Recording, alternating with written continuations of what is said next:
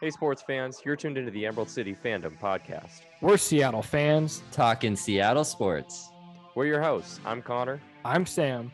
And I'm Justin. You ready to get started? Let's send it. Welcome back to the pod, folks. This is episode 65. And whole crew's here tonight. Got Sam and Justin in the house. And for the first time in 21 years, boys, the drought is over. We are celebrating tonight with drinks. Samuel, get us started. What are we sipping on tonight? Well, I'm going on the beer train to start. And because it is a happy occasion, I looked for the highest alcohol by volume percent I could find in the local grocery store here. So I got a 9.5% Voodoo Ranger Juice Force IPA to start things off. And then I'm going to cap it off with Old Faithful, old number 7 Jack Daniels. You know how it is. How about you, Justin? That's a lucky number, 9-5, because the Mariners wiped 9-5 off the board real quick. Real quick. I am drinking an athlete's favorite beverage. We have a nice tall 16-ounce glass of water here. It's crystal. No. Yes, crystal clear, beautiful, has the minerals, best United States water that money can buy. I should have had Justin lead off after I was like, we're drinking to celebrate. And he was like, yeah, I got water. No, Do you have anything? See, here's the deal. I have some wine, but I couldn't find the wine stopper. So I couldn't close it. So I'd have to drink the whole bottle. It's Monday night. Go ape shit on that thing. Go just break off. You have a side of a table, just break it off.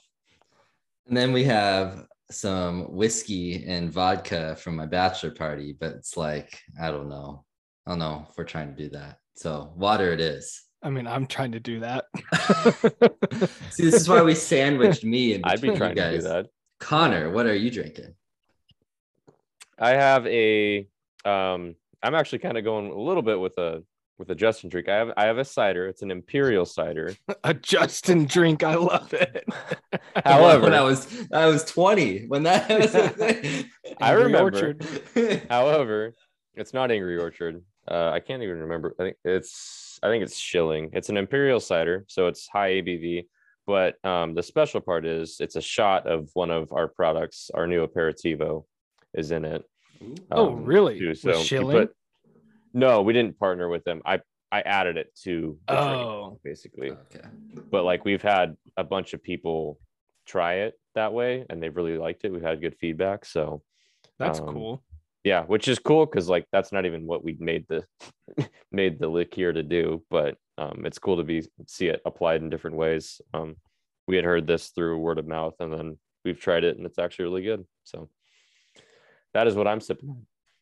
It's pretty tasty.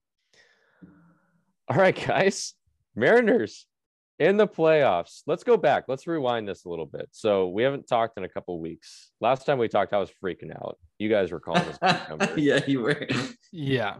Because things were not looking great. I mean, things were good. We were still in a good position, obviously. That's what you guys kept reminding me. We had a favorable schedule down the road. We're still up by 3 games or something like that. But I mean, these guys were choking down the stretch as far as blowing games against bad teams.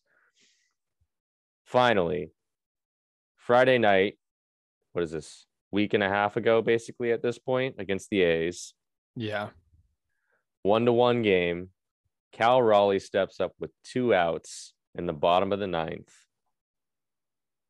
3-2 count. Full count. Walk-off homer. The stuff that you dream of, in the backyard as your kids. Backyard wiffle ball, yeah.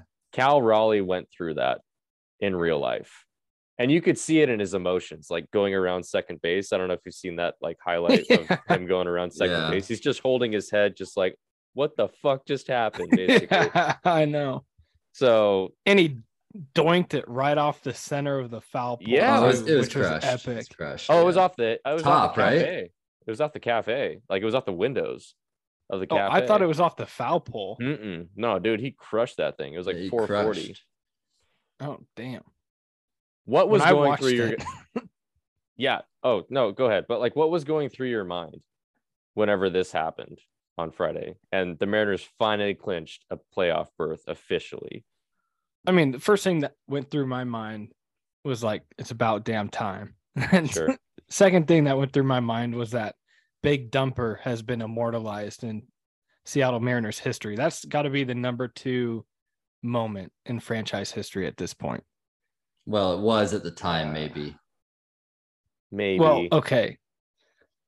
I don't I know would about say number 2 moment, but it's like top 5. Yeah. I mean, number it's 2 probably top maybe 5. you could say is like 116th win or whatever, but like, you know, the double will always and forever be number 1 unless we have something like that happen this year and we win the World Series. But the double right now is in a league of its own as number 1. I think we agree. Yeah. Yeah, I think we had a close second last Saturday. I think two just happened. Yeah. Yeah. I think 2 and 3 just happened.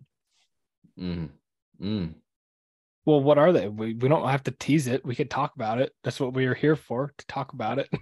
I think the JP Blue is to tie the game.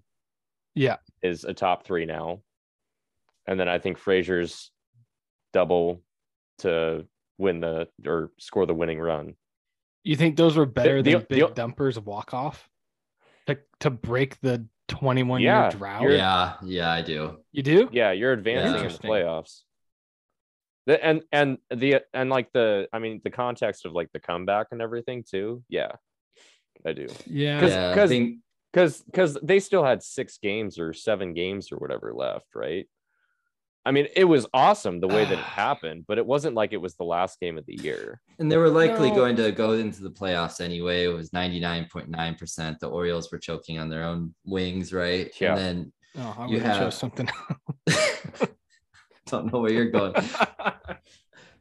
But 8-1, there's been 2 other. What were they choking on, Sam? Just kidding. Go ahead, Justin.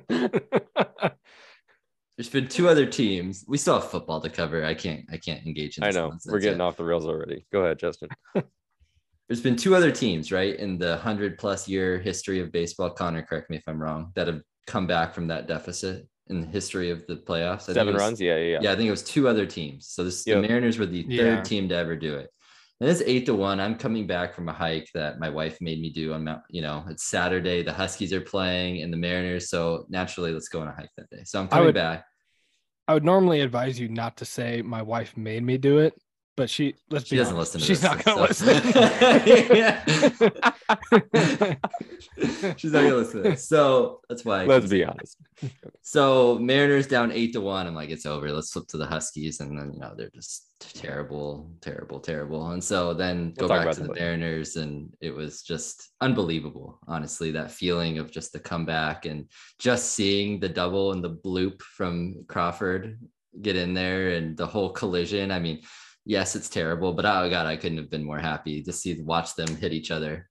And I hate Crawford getting the second. I was just so elated. And it sounds like a terror, but I don't even care. I was so happy. It was absolutely epic collision and just epic moment in that game. Oh man. I was kind of doing the same thing. I was flipping between the games and it got to 8-1. And then I kind of flipped over to the Husky game, which was much closer or I guess it wasn't. It was kind of getting out of hand over there too. So I was like, oh, this sucks. Guess I'll just watch the Huskies. And then I flipped back over and it was like 8-5, I think maybe. Yeah, after Santana's home run. I was like, oh shit, screw the Husky game. And I watched the Mariners game all the way through. Wow. That takes a lot. Wow, that is saying something. That's breaking news right there. Holy shit, dude! Well, I had the Husky game recording, and I was kind of like keeping tabs on my phone. But like, I also had family in town, and they were not interested in finishing the Husky game. And like, the Mariners game had everybody on the edge of their seats at that point. So it was a good day as a long time 30-year-old Mariners fan. That has not seen a lot of playoff success. Right. So let's talk a little bit just about this series against the Jays. So like going into it, how were you guys feeling? I mean, how confident were you guys that we could possibly pull it out? personally, I wasn't thinking that we were going to sweep them. I was thinking if we're going to win, it's going to come down to that third game. So I was feeling decent about Castillo, but like Alek Manoah is really fucking good. I honestly thought we would probably win that game, but it'd be like a 1-run game. Mm-hmm. And then I didn't feel great about Robbie on Saturday. Like, I'll admit that going in, like, I didn't feel that great about that. Not only going against his former team, but it's just a bad matchup. Lefty on a very righty heavy lineup. And a great hitting team. I mean, yeah, the Blue Jays in that are ballpark too. Very good at the plate. But yeah, like, how are you guys feeling going into that series? Justin, let's start with you. I was 50-50, honestly. Yeah. I was, we talked a lot on this podcast about would you rather be the 6 or the 4, and of course we're 5, right? The least favorite of our options. But I thought it would come down to 3 games either way. I thought these teams are pretty evenly matched, not in the same ways. Toronto, much better hitting team. Seattle with the bullpen and a couple of the starting pitchers, but you could probably say the back half of our rotation isn't as good, but not as relevant. So yeah, I did not think we'd come in and win the first 2 games. I mean, Luis Castillo was utterly dominant. I know we're not talking about that game much, but he was dominant. We should. Just completely shut them down, which is really hard to do against this team. And then Connor, you nailed your thoughts. Robbie Ray just came in and shit the bed like he's been doing. So, and Paul Sewell, it was just predictable, had a really bad inning as well. I mean, that was just like calamitous, how that whole inning went down. But so I'll tell you my thoughts on that Saturday game. I know we're kind of jumping around everywhere a little bit, but like Saturday, when the first game, second game. No, the second game. Sorry. Okay. So that's what I'm saying. I just want to clarify around here. For the listeners. And we'll go to you after this, Sam. But I just wanted to jump in here real quick. The Saturday game, though, as soon as Robbie started struggling, like he'd given up 3 runs in 2 innings or something like that. I mean, I'm like, pull him. Just put Kirby in. Like, just like try to maintain within distance. Like within 3 or 4 runs here. And they leave him in. He goes down 4-0, I think, by the time 4 or 5-0 by the time that he's finally pulled. And they put Matt Brash in.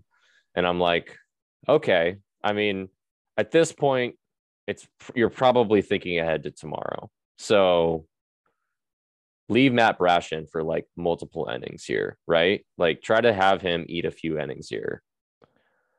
And then he pitches a 1-2-3 inning. And then they put Sewald in the next inning, and he like blows his top the next inning too. He gives up 3 or 4 runs too. So what I thought was like Service was over managing this game, and I thought he was taxing his bullpen a bit unnecessarily, right? Like the fact that you're throwing, I mean, these guys can pitch on like 0 days rest, some of these bullpen guys, but like there's no reason for them to be out there in that time, with the game where it is. So I thought that Service was over managing. On the flip side of the coin, though, the Blue Jays manager shit the fucking bed and over managed off of his ass. John Schneider, the Blue Jays manager, not the Seahawks GM, might be fired after what took place on Saturday. He pulled his starter who was absolutely dealing. Yeah. High pitch count. He was at 95 pitches. I get that. But at 5 2/3, he had, I think, a runner or 2 on. But, I mean, he's going up against Santana. Like, I understand that maybe you want to flip him around, but that's thinking too hard about it. Like, no one was touching Gausman Splitter on Saturday. Just, like, let him try to finish the inning. Give him at least one more batter, right? He had just gotten an out, too. It's not like he had just walked a dude or something. He had just gotten the second out. So and like 95 pitches is high, but it's not in the playoffs. For playoffs, they can go 20 more for sure. Yeah. Oh yeah. For the playoffs, you see 120 all the time in the playoffs. I mean, especially deeper in the playoffs. So I mean that gave us hope, right? Their lefty comes in, immediately gives up a run after they load the bases because they didn't pitch to Julio. That was a different time. Yeah, but they did. I don't remember who they were up against, but like it was a wild pitch. We scored a run, and then we had 2nd and 3rd, and that's when Santana comes up, like flips around, and then hits the home run to make it 8-5, and that gave us life, right? That managerial decision gave the Mariners life in that game when they were dead as a fucking doornail, right? Yes. I believe. Did you believe at 8-1? No, I did not.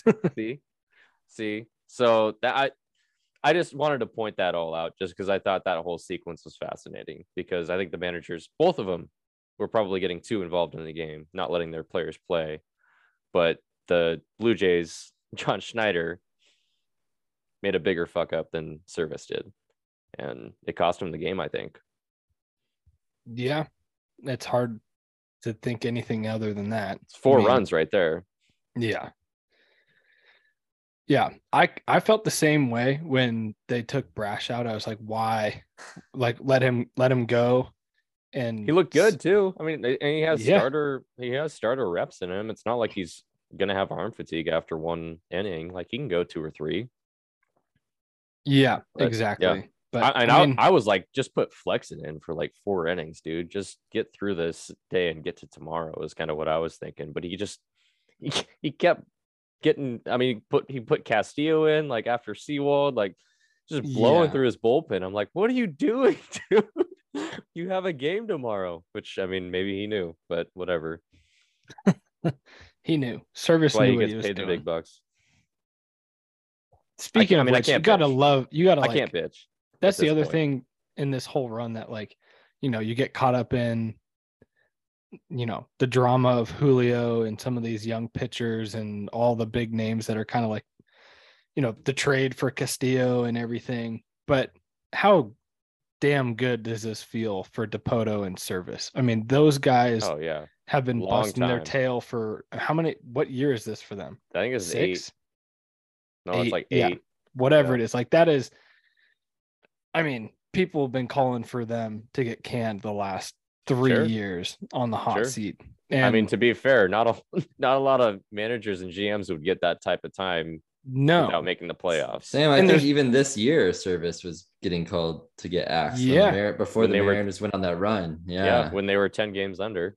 Exactly. And I think it's like, you know, a part of me wants to tip my cap to the front office for the Mariners of like being patient and sticking by these guys. But part of me feels like the front office is just not engaged and doesn't really care that much. And it's like, bottom line is still fine. So we'll keep these guys around. But I think it is a cool story and a good feeling in today's day and age where, you know, across all the major sports, there's such a lack of patience and letting general managers and, you know, head coaches and managers give them their due time to build something special. And I think we're seeing the Mariners reap the benefits of that, not only this season, but I know we talked about it in the last podcast. You look at the nucleus of this team is locked up to like 2027, really. And like, you know, this season has been epic by all measurements for Mariners history, at least. But, you know, it's just the beginning. And I think you look at what I would urge people to do as Mariners fans is that, you know, look back at the Legion of Boom, Seattle Seahawks, like, oh yeah, this is just the beginning. This is Russ's second season and shit can hit the fan really quick. So just enjoy it while it's happening. And, you know, it might be a year or 2. It could be 5 years, who knows, but enjoy the ride while you can. Yeah, no, for sure. That's why we love sports, right? Like, we go through a lot of shitty times to have a few gleaming moments. And these are the type of moments that make it all worth it, though, right? I mean, this is 21 years of hardship for this fan base. It's been a long damn time, dude. It's been not only making the playoffs, but then they get their first series win. Like, this is exciting, man. And they do it in, you know, epic fashion. Yeah. Let's go back to Go ahead. Well, I was just going to say, kind of taking us back to the game too, you know, winning in a sweep on the road in Toronto. Yeah. You know, you talk about earlier in this episode about, you know, we're kind of fumbling our way down the stretch of the regular season, but man, this just builds the momentum right at the right time to like get these 2 wins on the road in Toronto, knowing that you're going to have obviously we'll have some games in Seattle against Houston, but first 2 games in Houston, it just gives a lot of confidence and momentum to the team that had kind of been like floundering their way into the wild card spot. Yeah, for sure. Justin, did you watch the game on Friday? On Friday, yes. Yeah, like live. You had it. Yeah, you had it on the whole time. Yeah. So, like, what were your feelings and like what was your nerves level, if that's a term, like going into that game and like kind of like watching all the introductions and stuff like that too. Mm-hmm. Yeah. Like, how did you feel like as a Mariners fan? Like, and I guess like a precursor to that, when did you move to Washington? 2001. Like okay, before the 2001 season started. So like you like kind of remember the 2001 season a bit. I went to like 20 games that season. Yeah. Okay. So you remember it pretty well then, I guess. Yeah. But like since then it's been bad. We haven't experienced anything. So like think back to like that kid going to 20 games, I guess, back in 2001. Mm-hmm. And you've been starved for something even remotely close to that for the last 21 years now. Mm-hmm. And your feelings going into that game on Friday, what were your emotions? What were you thinking? And then like followed up with like how we performed in the first inning. Well, you mentioned little kid. I kind of felt like a little kid again. Baseball used to be my favorite sport back when I was that age, more so than soccer. I didn't know that. More so than football. And it's not, over time, it was because I liked playing soccer more and the maturity of the game, anyway, but like, it just like, maybe it's the fair weather in me, but the Mariners were so bad. I like allocated my time differently and paid less attention to them because I couldn't rely on them to be good. And it's just like a normal fan behavior, but not diehard. Yeah, because I'm not a diehard Mariners fans. I like them a lot, but I'm not going to watch every 162 game every year. Well, Root Sports makes that hard to do. So that too. But no, I mean, I was so excited. I mean, the national anthems, they're lining up on the first and third base line. I'm like, oh man, here we go. I was super nervous going in. I'm just like, watching every pitch and every side comment. I just hate that we don't have robot strike zone umpires. It's unbelievable to me. Friday's zone was fucked. It was wild, by the way. Yeah. But neither here nor there. But my nerves were calmed down very quickly once we got 3 in the first, I believe. With Luis Castillo on the mound, I was like, ooh, it's gonna be looking good. Nice. I'm feeling good. Really good. So I didn't have time to be that nervous just because of the early pitch, early start here in the Pacific Northwest on a Friday during a work day. So, but I was very nervous when like the national anthems were playing. Right. Sure. That's when it like hit you. Yeah. I think that's when it really hit me. We're doing this. We're in the playoffs. Yeah. The wild card round now. Yep. For sure. Did you feel similarly, Sam? Did you end up watching it on Friday or were you busy with stuff that day? I was busy with a lot. I got to watch some of it. I had it on the radio. I was driving from Spokane to Seattle. So I had it on the radio. There's nothing better than listening. Holy smokes. Which was awesome. Was awesome. Riz had great calls like at the end of the year and in those playoff games. Yeah, so I got to listen to the beginning portion of the game, and then once I got to Seattle, I was busy with some family stuff, so I didn't get to watch it to completion. But similarly to Justin, like once we kind of got that lead and it was pretty apparent that Castillo was doing his thing, I was like, okay, we're in a good spot. I mean, and that's been the story with this team the whole year. Like when we get a lead, like we are tough to come back from behind. Like this pitching staff and the defense that we put out on the field is a pretty damn good product. The defense was great in this series too. JP was awesome at short. Mm-hmm. Yes, he was. He had a couple of like kind of looked like routine grounders, and you saw they were like tough short hops. Like get rid of the ball super fast, and you're like, oh, I felt like as the ball's going to first, I was like nervous, like it looked like he kind of rushed it, but credit to those Blue Jays players. I mean, they were hustling. I mean, couple of those ground balls. I mean, he was rushing the throw to get it there. I can think of 2 off the top of my head. I think both in the Saturday game where I was like, oh, geez, like take your time and just make a good throw. But he needed to do that. And it was like super close, but it's pretty incredible play from him for sure at short. And I mean, he had been making some errors down the stretch in the season too. So it was good to see him bounce back on some big time plays in the playoffs, in the wild card round. Last thing that I'll ask you guys, if we lose game 2, like we all thought that it was going to go after we were down 8-1, do we even get out of this series? Do we advance to the divisional round? How do you guys feel about game 3? I don't know. We don't have to think about it, but I'm asking theoreticals right now. I would have been less than 50-50. Let's just put it that way. They would have had a lot of momentum going into Sunday. That's for sure. Yeah, I mean, especially if we hadn't made any sort of comeback attempt, if it was just like 8-1, game 2's over. Well, that's why I wasn't even thinking about winning whenever Santana hit that home run. I was like, okay, just get some like positive momentum hits going into Sunday. You know, it make a comeback attempt, but just like, you know, just get some balls in play. Because like, I mean, we had one hit through 4 or 5 innings there for a while. Yeah. So we needed some good mojo. I didn't expect that good of mojo though. All right. Wrap that up. Tie a bow on it.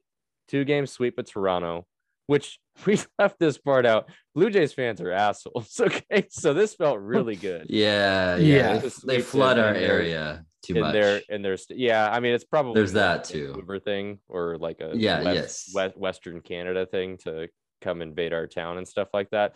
But it doesn't make me feel any less like different about the situation. Like those guys, like those fans are assholes whenever they come down. They pick fights with Mariners fans. Like there's at least like several fights that happen every time that the Blue Jays are in town. So yeah, felt great to kick their ass in their stadium. Yeah, that's right. In front of their fans in that fashion too. To come back from 7 runs down was just epic. So I chef's kiss type stuff. Now we have a challenge. Sam, sure do. Sam, you had mentioned, and you kind of like, I guess we had like kind of not saved you last episode talking about how you like, oh, you gotta, if you want to be the best, you got to beat the best type thing, because we were talking about being the 6-3 matchup. Yeah. But anyway, here we find ourselves as the 5 seed, worst seed for sure, going into these playoffs, because now we got to travel to Houston. This is going to be a tough series, but I mean, these guys are believing everything right now, right? Yeah, I think this team's series feeling good. This is going to be a bloodbath of a series. These teams do not like each other at all. We hate Houston, and Houston hates us. Mm-hmm. Like they have dominated us this year. Like we have had dominate. It's like what? Like we're like 5-9 or 5-10 or something against them. I mean, it's I don't know lopsided, but it's not like they've like swept us every time. But when they do beat us, they beat us pretty good. Like when they beat us, it's like by like 5 or 6 runs. Yeah, I'm not sure exactly what the record is or what the stats are. I know the last series that we played with them was I think they did sweep us. Yeah, I think you're right. Right after the All-Star break, I think maybe we snuck a game in that 4-game series. But anyways, like Houston has had our number for a while, and this year's not any exception to that. And everybody hates Houston. And I think that like Seattle is going to be America's team this week. Everybody hates Houston from the cheating scandal. Mm-hmm. And like, I think you're going to see a lot of batters getting pegged. I think it's going to be some Bush League baseball going on at times, but it's going to make for some really good TV. Like I fear that they're going to throw out Julio, but at some point I think that I'll be surprised if they don't throw out Julio's head by the end of this series. Yeah. It's just so dumb in a playoff matchup to do that, but emotion takes over for sure with these two teams. I mean, hopefully would you put it past Houston? Would you put it past them to do some Bush League stuff like that? I mean, they bang on trash cans, so no. Sorry, I'm counting right now, so you guys need to take lead on this. I'm also got a train going by my house right now, so I'm not sure if you guys can hear that or not. But all right, I'll carry this. I'll set the stage. So we're playing tomorrow, which is Tuesday, 12:37 p.m. first pitch, Verlander. And because, to your point earlier, Connor, if we had a third game, we can pitch out Logan Gilbert now instead of throwing out a Marco Gonzalez or maybe a Kirby, but he was pitching Kirby on short rest with just pitching one inning. But but maybe he wouldn't have been in that game, but it might have been Gonzalez, right? And so we probably feel a lot better about Logan Gilbert than we do Marco Gonzalez, at least in game one. Yes. So that is something. I still don't feel great because what is Verlander? He has like a sub-2 ERA or something like that this year. And he kills the Mariners. I'm pretty sure he has a 0 ERA against the Mariners this year. Great. I don't know if we've gotten a hit off of him this year. Wow. He's 39. We definitely have, 39, and he's still gassing the Mariners. That's really sad. And gassing Kate Upton. What? Still, I can't believe that. They're still together. Yeah. From what I know, yeah. They are. Wikipedia says so. It must be true. It must be true. The internet never lies. So, I mean, game one, I don't know how you can feel good. I mean, I feel good because we're here, but game one, how are we feeling, guys? I do not feel good about this game. Yeah. If we go down 2-0, it might be chalked. No, we definitely need to split. You have a better chance game two. No, sorry. 2-0 in the game.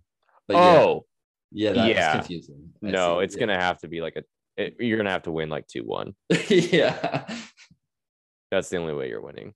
Gilbert's got to be an absolute ace on Tuesday, tomorrow, or today, I guess, as we release this. How does this series? So this is best of 5. So we'll go 2 in Houston, 2 in Seattle, 1 in Houston. Okay. Yeah. And the schedule is stupid because it's Tuesday, Thursday, and then it's Saturday, Sunday, Monday. It's Monday. I didn't know that. Monday. Oof. So you got a fly. Interesting. Okay. It'll be a day game for sure on Sunday, but I'd be more pissed about that if I was a Houston fan. Yeah, well, I mean, if it goes game 5, yeah, sure. That's what I mean. Game 5, that's not as big of an advantage at home. You both are. I mean, it is in the stadium, but both teams are traveling. Sure. Crazy to get back there. Yeah, I mean, I think both teams are dealing with that, so I don't know. Yeah, but yeah, no, that's a brutal schedule no matter what. Yeah, I don't know why they spaced it out that way. But Connor, I don't mean to put you on the spot here because you probably don't know, but do you know how teams do off an extended rest in baseball versus a team that doesn't have that extended rest? Oh, as far as a first round bye situation, yeah. I think it doesn't come around very often because this might be the first year. Yeah, this is the first year of this format. Where you had the 1 and 2 seeds. Yeah. I mean, there's for sure an opportunity maybe to get on these guys early if they're not quite sharp. I think it's more of the hitting. Verlander, I still think will have his stuff because usually pitchers still have rest and all that. So it's more of the hitting than the pitching in my mind. Yeah, probably. Well, Gilbert's got to take advantage of that then. And if he's going to leave him over the center plate, do that early. Before they settle in. Because before this, they only had 1 game playoffs between the 4th and the 5th. This is the first 3-game series. Yeah, we've never been in this situation before. Yeah. So yeah, I mean, it'll be a new dynamic, but I imagine, I mean, it's certainly a factor. They could be a little rusty behind the plate, but ultimately, this is it's like an all-star break for them kind of thing. It's 5 days off, 4 days off. So yeah, but I guess the difference being the Mariners have been playing. So yeah. I don't know. It could. I guess we'll find out. It could. We have a lot of good mojo going. It could only help the Mariners, I would think. Yeah, I'd agree. Let's talk about the approach to the pitching staff here, starting pitching at least for the series. I know we Gilbert versus Verlander game 1, that seems after that it hasn't been released. Yeah. So after that, we know who we're going with, but yeah. What do you think? We're going with Castillo, like almost for sure. How many Especially days if you lose that first game, you're definitely going with Castillo game 2. Yeah. And so how many days of rest would that be? That'll be he'd be a normal rest because you get 5 days. It's 5 full days of rest. Yep. Yeah. Yeah. So you have to. I mean, I don't know why they're even holding it back. It's playing mind games because Houston's holding back their starter, so they're not going to release. He's not going to, or Service isn't going to release his starter, but it's going to be Castillo game 2. Okay. Well, then the interesting question then is game 3, right? Mm-hmm. Sure. Yep. Back at home. First home playoff game. What would you do in 21 years? That's really tough. I mean, if you're just looking at your rotation, Robbie Ray should be the answer. Yeah. But given the fact of what just happened on Saturday against the Blue Jays, and you're facing a very similar type lineup in the Astros, and Justin, you read this off to me before the podcast. What is his ERA against the Astros this year? In 3 games, he has a 10.97 ERA against the Astros. So season. You're not starting Robbie Ray game 3? Probably not. Then you go Kirby then? You have to. I mean, unless the only scenario where you don't start Kirby there, in my opinion, is if he has to take over for Gilbert tomorrow because shit gets bad early. Yeah. At that point, I punt on tomorrow, but I don't know what Service is going to do. He might try to put Kirby in there to eat some innings to see if we can get back in the game. But we're not getting back in the game against Verlander. Like if we go down early, that game's over. At that point, go Flexen or Marco or something. Yep. Save Kirby. But you just mentioned his name. Marco's the other guy in this equation. He's actually done okay against the Astros this year. Marco, game 3 starter. Going into the playoffs, I would have thought that would be nuts, but maybe he'd be a nice change of pace too. I mean, we're throwing fireballers with both Gilbert and Castillo back to back. Both those guys got 96, 97 plus miles an hour fastball. Castillo's up at 100 miles an hour regularly. At least last Friday he was throwing heat. Yeah. He was unhittable in that game. So yeah, 89 from the left side looks a lot different. I mean, I'm glad I'm not the one making this decision because I think that's going to be a pretty tough conversation. If you're down 2-0, I think you have a hard time putting Marco Gonzalez out there game 3. Yeah. I think you probably go Robbie Ray at that point. Which just hope you get him on a good day. Yeah, which is nuts, but this is what you paid him for, right? Yeah. If you split, I think there's definitely a conversation to be had. If you're up 2-0, then you maybe throw Marco out there. Because then you can get an extra day's rest for one of these other guys. Maybe get Gilbert on Sunday. Yeah. Or Kirby, whatever. I mean, I feel like playoff baseball is crazy, dude. Like with these, like how you like the strategic mind games that you have to play with these the starter rotation and how you manage your bullpen. It's just a different animal than it is during the season. I was kind of hoping, and I was sharing my crackpot theories with you guys, that we've seen back in 2001 in the World Series, you saw Randy Johnson and Curt Schilling go bum, bum, bum, bum, bum, bum, and just like some crazy run you've never seen before. Yeah. Castillo pitched on Friday. The game is tomorrow, which is Tuesday. So you'd have, 4 days? I don't know how they calculate it, but is that 4 days of rest? Yeah, I guess I don't know if I think I think they count between. So I think it's okay. 3 full days, but it was an earlier game, so whatever, right? In theory, you could go Castillo game 1, 2 days in between game 1 and game 2, and 2 days between game 2 and game 3. I wanted, in my ideal world, to see Castillo game 1 and then game 3 or game 4. Yeah. Because now with Castillo going game 2, if that game 5 potentially is on a Monday, that is the same rest as what we're talking about. Friday, Saturday, Sunday. Sure. That's only the 3. So that would be the same ideal or unideal scenario. So that would be what you go Castillo on short rest or not at all. So I don't know. I mean, if you get to a game 5, you're for like, and Castillo hasn't pitched like since Tuesday for sure. Well, he's Thursday. It would be Thursday though. Or Thursday for sure. He's pitching Monday though. Like absolutely. Yeah. And they're throwing Verlander out there too. Like, but Verlander's so old. He would pitch. He's fine. Trust me, he's still throwing 99. Well, Verlander's going game 1 though. That's the difference. Yeah, that's the big difference. Yeah. Castillo's going game 2. Yeah. Verlander might even pitch Sunday. I don't know. Well, that would be enough rest. Yeah. Yeah. It's fascinating. The conversations that you can have about, like, you could talk about this honestly, like almost forever.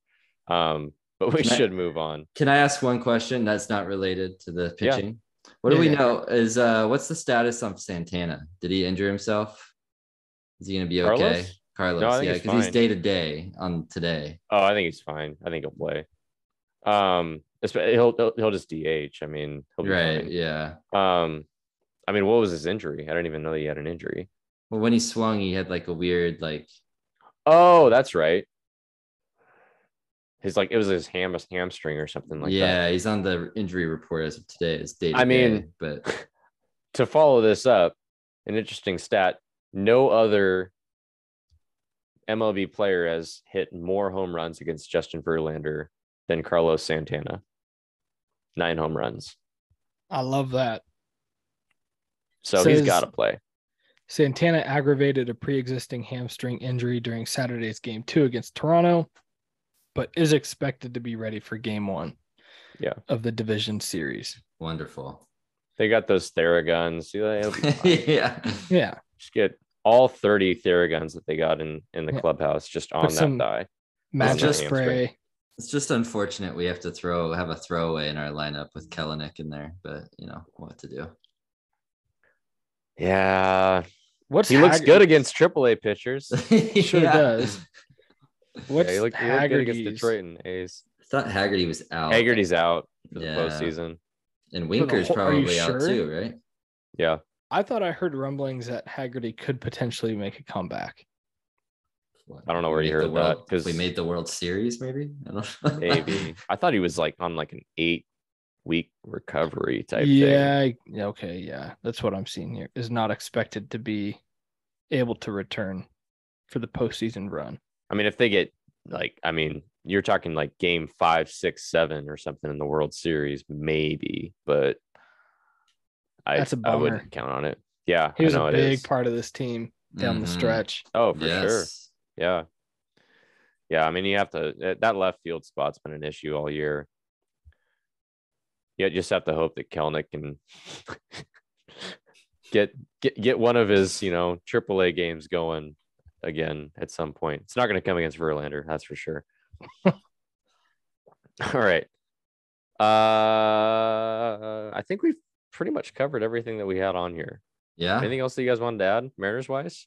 Well, weren't we going to do predictions? Oh, predictions, of course. Yeah.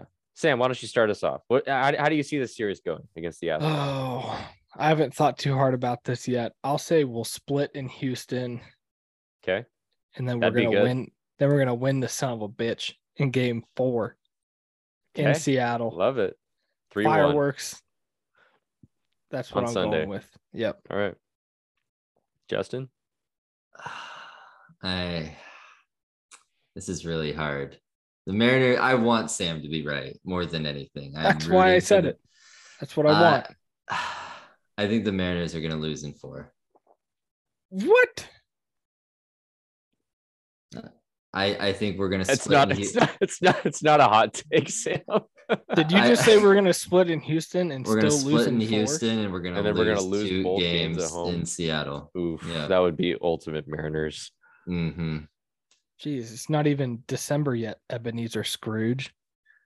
At least the weather will be nice. At the ballpark. It'll be a beautiful weekend at the ballpark. Yeah. Oh, I heard they got garlic fries. That's cool. Yeah. It's great. They might have a fireworks show after Sunday's game. Yeah, there you go. Star Wars theme. Yeah. Oh, yeah, that'd be a letdown. But I look, before I say my prediction, this season's a success at this point. 100%. Right? You Yeah. made the playoffs. That was Yeah, a yeah, yeah. success in and of itself. You won a playoff series already against the Blue Jays too, in their house on the road. This is a tough matchup, man. This is a tough matchup against the Astros. I think this goes 5. And I know who's gonna win. I think this goes 5. Castillo pitching game 5.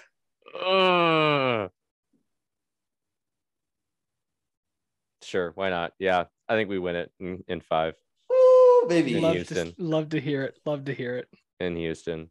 That's the fan in me though. Like, I'd be nervous about that game 5 if we get to it. I think if we get to 5 though, I like our chances. Did you end against up this team? I also think, I guess, like caveat to this, I think we go down 0-2 and we rattle off 3 in a row. That'd be epic. That would be epic. I want the storybook ending. I want to sweep. That would be epic. That would be awesome. Go up 2-0 against these fools and then put fucking Marco Gonzalez out there on Saturday and he just goes 9 shutout. Perfect game. Sure. Yeah. Great. Silences all the haters. I would love it. All right. This is going to be fun, guys. This is a fun week. All right. 12:37. Are you guys going to be watching? On TBS. No, I'm going to be at work, but I will be listening. Okay. Yeah, I'll be watching. I'll be watching too. Yeah. We will have it on blaring in the distillery. Rick Riz's voice will be echoing off of the walls of the what do you call it? The Woodinville Commerce Center. So yeah, it'll be epic. It's gonna be awesome, guys. I'm gonna enjoy it no matter what, because we're in the fucking divisional series. It's awesome. So we went in the regular season. We went 7-12 against the Astros. Yeah, I counted that up. Yeah, 19 against them, 7-12. It's not good, but that's not like getting like completely hammered. Yeah, I will say the second half of the season was not as good for the Mariners. Rough. Yeah. I mean, we did start it off at the beginning of the season though with an 11-1 rout at home. Yeah. How epic would it be to win game 3 or 4 like that at home? That would be awesome. I like blowouts. Let's do it. Yeah. Recency bias. We're due for one of the last 7 matchups. That's what I'm remembering. Well, we didn't have Castillo the last time that we faced the Astros.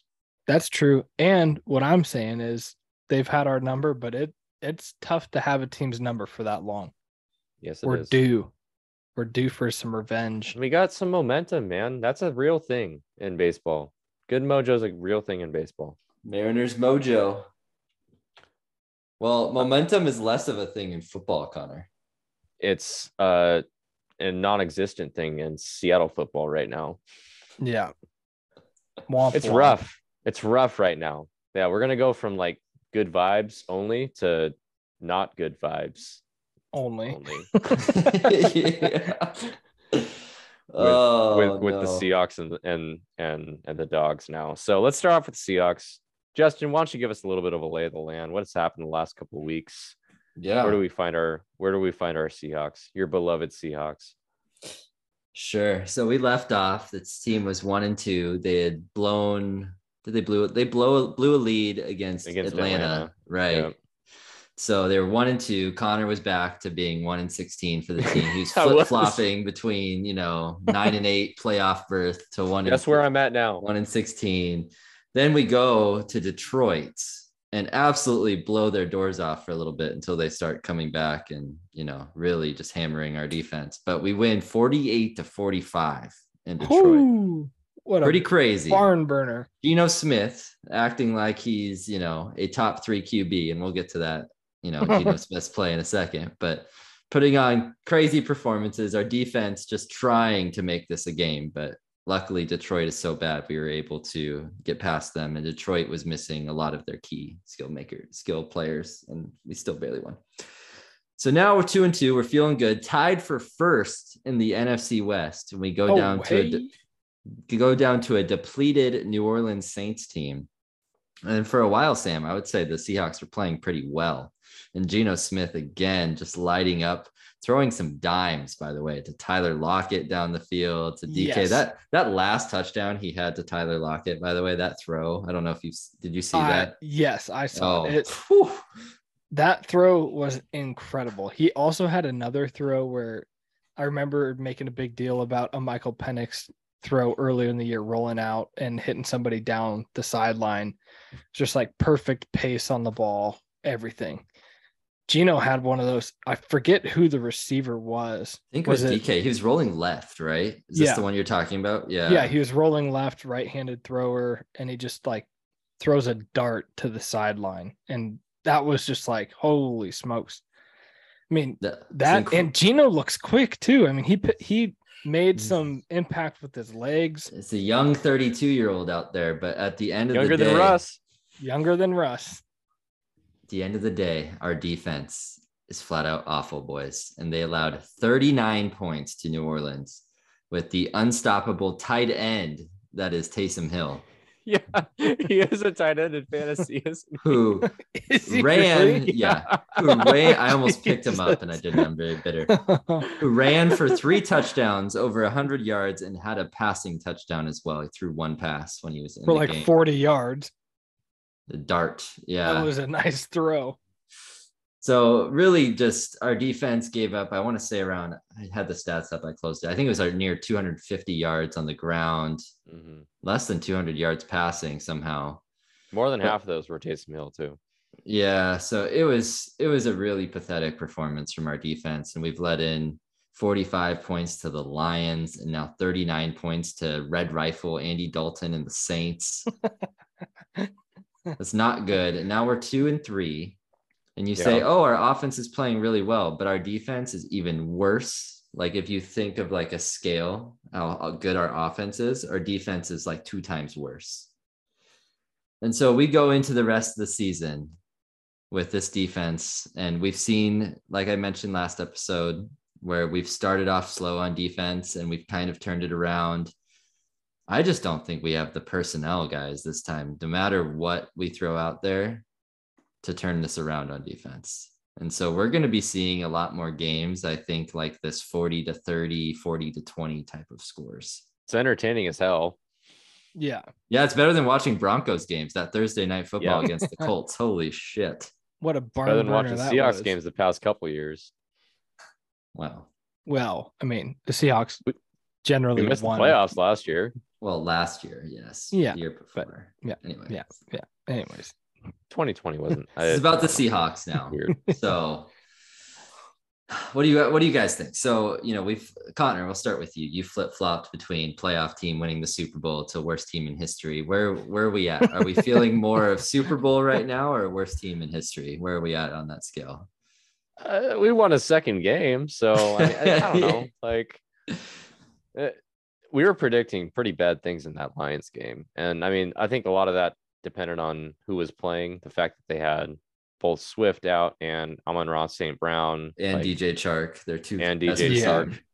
Like and they still put 45 on the board. Yeah, immediately you're like, oh shit, we might actually be able to put up enough points against this team. Because their defense, we underestimated how bad their defense. They were terrible. Yeah, right. They're really bad. Yeah, Dan Campbell doesn't have those guys biting any kneecaps off right now. So that was an entertaining SL game though. Like again, it's difficult to watch when your defense can't stop anyone, but Geno's playing his fucking ass off, dude. We have to talk more about this quarterback. Yeah. Like if the defense was even below average or below average, they're awful right now, right? As per your term there. If they're even just below average, you might be 4-1 right now. And then you're talking about Geno as an MVP candidate. Okay. Whoa. 5 weeks to the season. Call me crazy. Call me crazy right now, Sam. All right, Sam, let's You're start. Crazy. You're crazy. This guy, Sam. So hold this on, guy's hold on. top 3 in QBR right now. Connor, hold on. Sam, who do you think's played better through the first 5 seasons at quarterback than Geno Smith? The first 5 seasons, 5 weeks. 5 weeks. I don't know. I don't know. It's just I'm not laughing at what you're saying. I'm just laughing that what you're saying sounds. It's not crazy. That shit. Just hold on. Let me finish. Easy up there, partner. What I'm saying. I'm not. I got a second beer out right now. Oh. I'm not laughing at you and what you're saying. I'm just in the. Sounded like it. If I put my hat on to preseason or the off season, you know how batshit crazy you sound. Yes. Yeah. Yes. That's what I find being humorous is like. I'm putting my own foot in my mouth. I said that we were going to be 1-16 with Geno at quarterback. We've already won 2 games with Geno at quarterback. So and Geno's not the really problem. Good. Not he at looks all. Really good. Yeah, he does. He looks efficient. He's like, we are probably a top 2 or 3 efficiency offense in football right now with Geno at quarterback. And he is a top 5 quarterback in most like standalone metrics for quarterbacks that are meaningful. I mean, if you look at all the advanced stats or the normal stats, the 2 quarterbacks that he's behind in the advanced stats are Mahomes and Josh Allen. Crazy, dude. Pretty good. And we're talking about a week when they they didn't even open up the playbook the first 2 weeks for him. No, I mean the 49ers was a spread. They dominated us in all aspects. They did, but he also that play calling was super conservative. It was, yes. Right. I mean, and he didn't have the plays too. The offense was on the field at all in that game. So I mean, he's doing this. He's doing this against the Lions. The Saints are legitimately a pretty okay defense, though. They are an okay defense, yes. So I mean, putting up 32 against them, it's pretty good. I need to see more of it to truly believe in the hype, I think. But you got to give this guy some credit right now. I mean, we were all dead ass wrong on this. Everyone was, though. I mean, it's not just us three. Everyone. Yeah. And he said it himself. They wrote me off. I didn't write back though. Geno has still not written back at this point. He's holding that thing. He's holding that letter. He's waiting until the end of the season when he's come back player of the year, probably. Yeah, probably. I mean, the way that this guy is playing, does this change anything, the outlook at all on you guys as far as quarterback going forward? I'm not saying that you give Geno Russ money, and I don't think that he would command that even if he's playing close to this level by the end of the season. I think the fact that he doesn't really have a track record before now. Well, he does. It's just not a good one. Right. Well, yeah, that's what I mean by that. I think you could if you could sign Geno back for 2 years at $10 to $12 million a year, would you bite that apple and maybe either delay getting another quarterback or maybe push the quarterback pick further down in the draft this upcoming year? I mean, we've been talking about a top 5 pick, top 10 pick all season, going into this season, right? Where are you guys at on the quarterback situation after 5 weeks of Geno?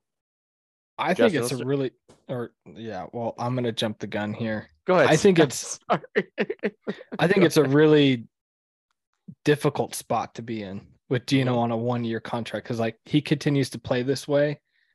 There's going to be a lot of teams that are going to be willing to pay him desperate money, to come in. Maybe. That's just what I think. I mean, we've seen it happen with, somebody like Kirk Cousins before, or even thrown way back, Matt Cassell or Castle, however you pronounce his last name. Even Matt Flynn. is another one that we know all too well. That we pay. Yeah. So from a Seahawks perspective, like I would love to get Geno back for a year or two at $10 to $15 million. I just don't know if he keeps up this pace and he's a top 5 quarterback at the end of the year, even if it's just for one season. Like, I think that there's going to be teams out there willing to pay more than what Pete and John are going to pay him. Mm-hmm. So I think at the end of the day, ideally what you see from Geno, you love, and like you want him back. And I think, with the Broncos draft pick, I think between us and the Broncos, your odds of having a pretty primo draft pick are looking good right now. They're looking pretty good. Who won this trade right now, Justin? I can't believe I'm saying this, but right now it's the Seahawks in a landslide. Woo! In a major way. Woo! I'm shocked. I'm still shocked that that's the case, but that's where we're at right now. How's our boy Russ doing down in Denver?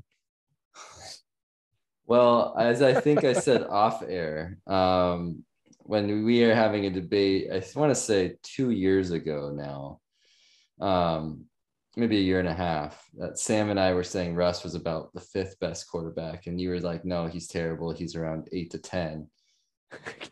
Okay. Yeah. I mean, that's still not terrible, but yeah. I didn't think he was top 5. It was the tone. I thought he was sliding down. Connor, he's like 28th to 32nd. So I was wrong even. Yeah. Yes. This season, it's worse than anybody could have imagined. Yes. I'm the quote unquote Russ defender on the show, and we can get into all that at a later time. But like, even you guys couldn't have imagined Russ playing this terrible. There's no way. No, not this bad. I thought he might struggle, but I didn't think. But not this is bad. A whole new level of struggle. I mean, seeing ghosts out there. He can't even read a deep at all. Not that he could ever see the middle of the field, but he can't see the sides either. It's like Charlie Whitehurst might be doing better for the Broncos right now. It's Teddy Bridgewater, who was their quarterback last season. Anybody, really. Yeah, it's bad. And he looks super slow. His escapability is not he showed a little more escapability the last couple games, but it's just passing and reading of defenses is way worse than he ever. He's always had flaws, but it's worse than ever before. So I know this is a Seattle sports show and we should be talking about the Hawks, but can we at least just this is relevant though. Can we just break down the very final play of that Broncos Thursday night football game? Oh man. Hamler wide open. Go for it. Yeah.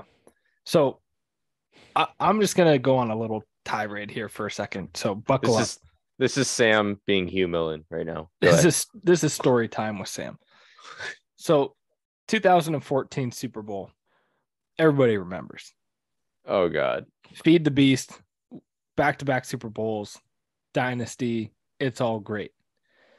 But that didn't happen. Dynasty didn't happen. Instead of running the ball with Marshawn Lynch, we pass it, gets picked off on the goal line. Everybody knows. Well, nasty divorce between Russell Wilson and Seattle Seahawks, Pete Carroll. Some rumors are coming out that it was Russell Wilson that changed the play at the line of scrimmage to a pass play. Now, there's, I see you shaking your heads. There's, the validity of the source is unknown, but there is a rumor out there that that's what happened. Is this source on Thursday Night Football? This source, who shall not be named, may or may not be on Thursday Night Football broadcast. Fast forward to Thursday Night Football, 4th and 1. I forget what the score was. Broncos were down. They're down 3, right? I think they were down 3. Overtime, right? Yeah. Down 3 overtime. Oh, you're right. They could have kicked the field goal to tie. Yep. But you go for it there. Yeah. I'm with that. Like, play to win the game. Overtime was running down. The clock was running down. 4th and 1. What we're hearing is that Hackett called a run play. 4th and 1 run play. Russell didn't like the look, checks to a pass, and it's a very similar pass play to what Ricardo Lockett ran, that rub pick play. He didn't look that way. And he didn't look that way. I don't know if it's PTSD or what it was, but the play that they ran to the designed first read was wide the fuck open. Was it Kenny Hamler? It's Hamler, yeah. I can't remember his first name, but yeah. Hamler, yeah. Wide open, and Russ never even looked at him. I mean, would have walked into the end zone. And how tall was the offensive lineman in front of him? Taller than Russ. But that didn't stop him in 2014. But anyways, like it was just like some of this stuff it feels like it's scripted by Hollywood. Like it is almost the identical play. Russ doesn't even look over there. Like clearly, I mean, it's easy to look at it and be like, oh, well, yeah, that's PTSD. He wasn't going to look at the pick side of the play.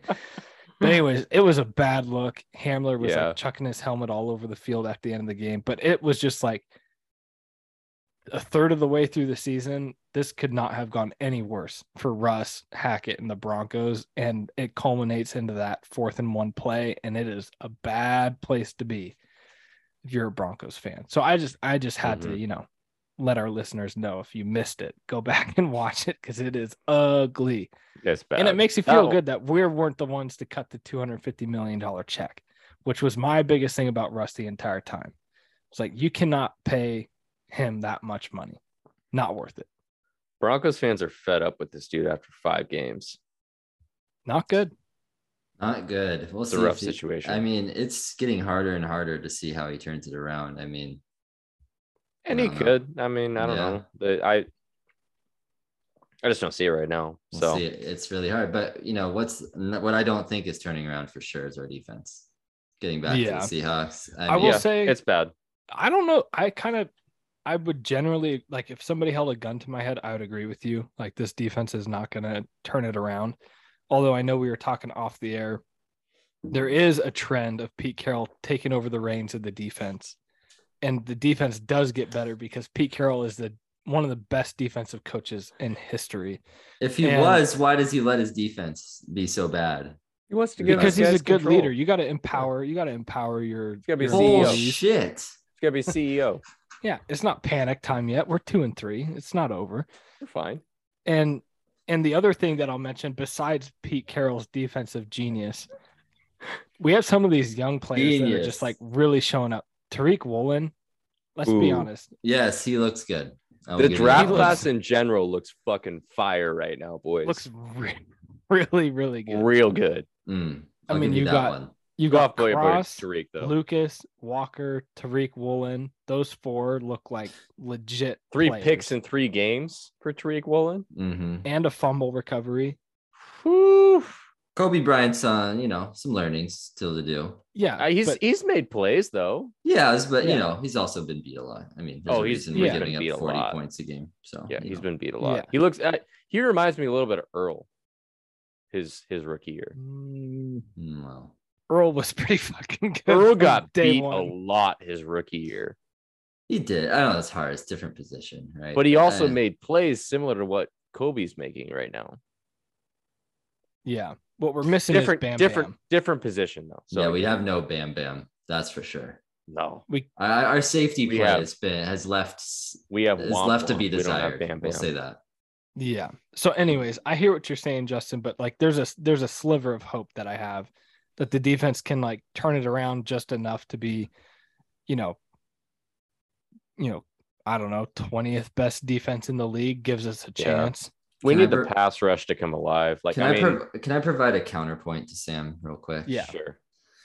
So against Detroit, against Jared Goff, who can't win a road game, only plays well in domes without their star running back and their top 2 wide receivers, puts up 45 points and he throws it all over the yard against us.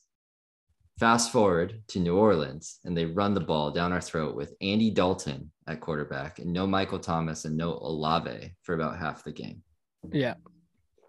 That doesn't spell good things with our schedule coming up, let me tell you, with much better players and much better opposition. And so even if they do get a little better, I just think with this the young cornerbacks that we have out there, and Tariq Woolen for sure has looked like a really good bright spot through the first 5 games. But with the lack of pass rush, with I would say putting it lightly, god awful linebacker play. Yeah. And then pretty bad secondary play. I don't have high hopes at all that this will turn around this season. Just wait till Pete Carroll gets the chalk. Wait till he gets the chalk in his hand, baby. We started. Remember how bad it was in 2020 and last year, though? Yes, but we had better personnel. I mean, we had a Hall of Fame linebacker at least. He wasn't playing Hall of Fame ball, though. He was pretty good. I mean, he's better than Cody Barton and Jordan infinitely Brooks, better than Jordan Brooks and Cody Barton. Yeah. And you had like a one-season resurrection from Carlos Dunlap. And what was it? 2020. Daryl Taylor's been a zero. KJ Wright was okay in 2020, from what I read. KJ Wright was great. Yeah. So I mean, you compare those two to Cody Barton and Jordan Brooks. So here's KJ my Wright counterpoint. was better than Bobby in 2020. Yeah. So here's my counterpoint to your counterpoint. Okay. Are there any personnel moves mid-season that we could make, a la 2020, that could help shore up this defense? I don't think it's worth it. Yeah, you don't. That wasn't the answer to my question. Was it worth it or not? Is it possible? Anything's possible, right? That sounds like you got a little bit of hope there. See, Mariners going to the World Series. Anything's possible. Okay, we play the Cardinals next.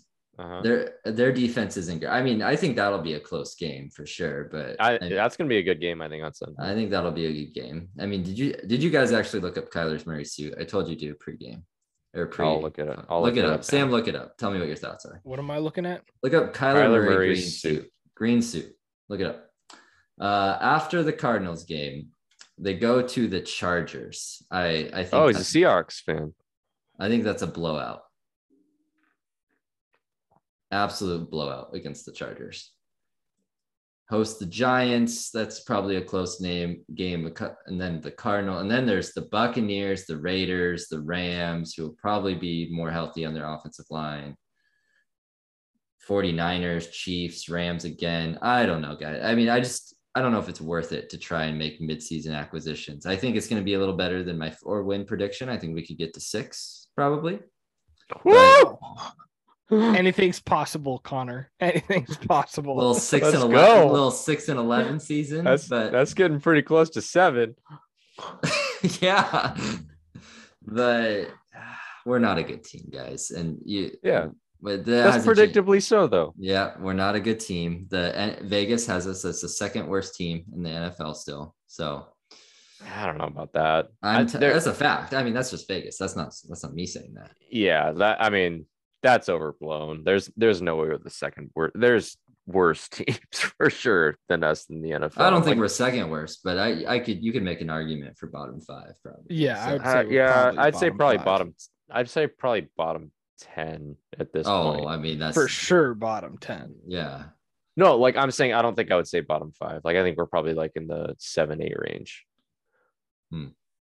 Moral victories. Connor has a. That's just me thinking. Like I would have to actually look at like teams. So I guess really to answer our notes question here of what we're seeing, from the Seahawks and if they'll change, I'm revising my season predictions from 4 to 6 wins. That's is that solely based on Geno basically?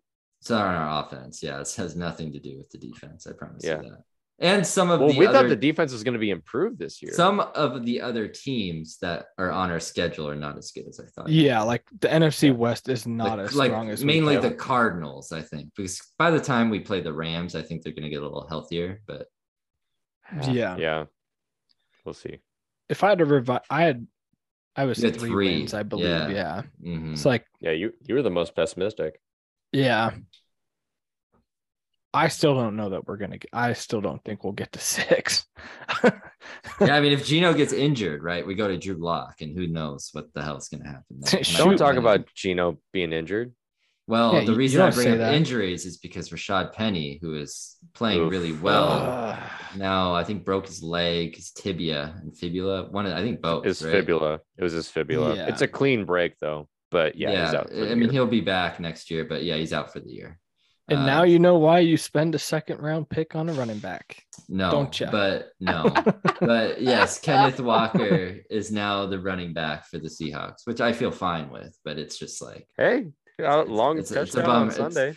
it's a bummer for Rashad Penny. It Oh, really for sure. is. Yeah. He was playing well too. It sucks because when Penny's been healthy, he's been one of the Really best. good. Last 2 years. Really for good. Sure.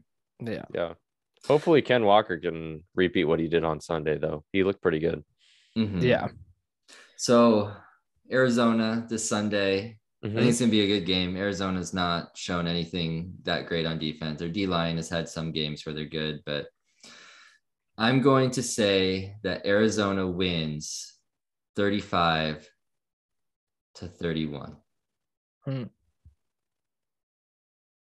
In Seattle. I think the over-under on that game is like 50 or 51. It's which is 50. just Oh my nuts. God. I'd go over on that big time.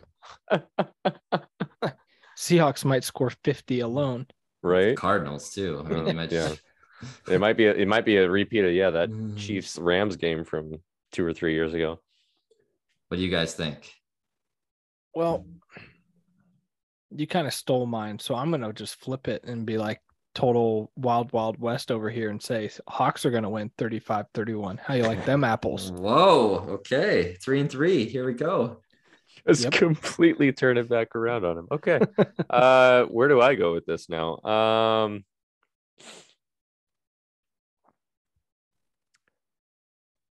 Let's go 31-21 Hawks. Wow. Defense, huh? I think Connor must think that the Broncos offense is similar to the Cardinals with that kind of scoreline. Kyler Murray's not that good, man. So I'm saying, so he's closer to Russell Wilson than any of the other quarterbacks. About the same height. Oh, I think he's shorter. Kyler is. Might be shorter, yeah. 5'8", 5'9". At least he's like my height. He for sure can faster. still run. That's not a debate. Definitely fast. Definitely faster. But Well, yeah, I don't know. Why not?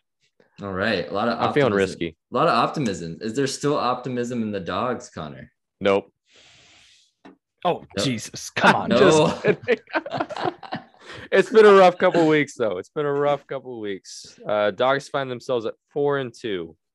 And the dream of the college football playoff is officially gone. Even the dream of possibly a Pac-12 championship is probably gone at this point. Title game is gone as well. With the two losses. So a bit back down to reality, I think, at this point. But yeah, if you were to just, bird's eye view, take a look at this team beginning of the season, be 4-2, you'd probably honestly have predicted that or been okay with it. We probably would have predicted a loss against Michigan State, who's trash apparently, but a loss there, and then a loss one of the two road games that we just lost against UCLA or Arizona State. The UCLA one, they're good. DTR is playing his fucking ass off right now. Yeah, and UCLA is a good team. We deserve to lose that game for sure. Given it, we almost came back. We made that a game. But they were I would say UCLA was the much better team on that day. For sure. But this last game against Arizona State, I just have a bad taste in my mouth right now. That feels a lot worse because Arizona State isn't a great football team. Yeah. So Sam, what went wrong on Saturday? As you're flipping back and forth between this game and the Mariners game, and why did you end up, just watching the Mariners game? Well, because come on, it was a rally of the century for a Mariners fan. You can't miss that. And Fair. I went back and rewatched the Husky game a couple of times, as I always do. And, it just comes down to a couple of things in my mind. And I know we'll dive into more detail here, but you can't really just rely on the offense or one dimension of your team to be able to carry yourself through an entire season. You're going to come into games and something's going to happen on offense, which we've seen both at UCLA and Arizona State, where our offensive turnovers have really been the difference outside of just the defense playing god awful. Right. If we don't have a couple of those turnovers, which are 14-point swings, because our offense, when we don't turn the ball over, we score. It's we're not doing a lot of punting. It's either we give the ball to the other team or we're scoring. So those are huge momentum shifts, especially when they're happening before the half in both games. So that's been something that's just like, in some ways, definitely in this Arizona State game, the ball just not bouncing your way. And that's part of football. And you got to be able to weather that storm. That pick six off of the dome of Jackson Kirkland is just super unfortunate. And that's the difference in the game. And then the other thing, you look at the defensive side of the ball. Like, I know we've been talking about it and alluding to it, even when we were ranked number 15, 4-0, like, this defensive scheme is very different from what we've seen in the past. And it's going to put a lot of stress on your corners playing man coverage. And there's not going to be 2 high safeties 15 yards off the line of scrimmage that we're used to under the Pete Kwiatkowski, Chris Peterson defense. And we're seeing some of that biting us in the ass, honestly. And part of that scheme, but I think even more than the scheme, and I know, Connor, you were pretty fired up and ready to fire some DCs this past weekend. I'm pumping the brakes on that a little bit. We, personnel wise, we do not have the Jimmies and Joes on defense right now. I mean, you've got 2 true freshmen starting at corners for a large part of the game, or I guess one, a red shirt. You've got, safeties converted to corners. We're playing a true freshman defensive lineman is like 3rd in the team at defensive lineman snaps, that the next best offer he had 6 months ago was Grand Valley State or whatever it's called. That's not a good look. And, our linebackers have not been great. I think Tupatala has been okay. Carson Bruner needs to be playing. Cam Bright needs to hit the pine. Yeah. But I think you look at the combination of the scheme and the injuries we've had, it's just been a recipe for disaster on defense. The scheme puts so much pressure on those defensive backs. And, Asa gets shipped off with, a pretty questionable targeting penalty in my mind. Yeah. And you're left with Cam Fab, Alex Cook. Neither of them have played well for being. Cam Fab's been god awful. He's been terrible. Really bad. And, they've been around for a long time, but it is their first year in the system. And, Alex Cook is a converted wide receiver. Let's not forget that. And you're rolling with super young corners that are, you look back to one of the best defenses we've had, with Kevin King and Sidney Jones and Budda Baker in the defensive backfield. Don't forget, when they were all playing as freshmen, they were not very good either. And I'm not saying that these guys are going to turn into NFL talents by any means, but like the scheme putting that amount of pressure on these super young, inexperienced players that aren't communicating well in the back end is just a recipe for disaster. And I think at the end of the day, we've seen that really be the Achilles heel of this team in the last 2 games. And then a little bit of the excuse wagon here. We do not play well on grass. We don't have grass practice fields. And that is a thing. Like, that is a real thing. We look slow both of these last 2 games and unsure footing. Especially on defense, like coming up to make tackles, we look super tentative on our Julius Ervin got spun down on a top like 5 times in that UCLA game. Yeah. Same with Alex Cook trying to cover Bobo. Like, he got turned around. He got it was beat. Embarrassing. Yeah. So I think there's a lot of things that have just like not gone well the last 2 games. I think if I have to sum it up, you still feel really good about what this offense can do. And this offense is going to keep us in every game. I don't think that we're going to get blown out just because our offense is going to put up points.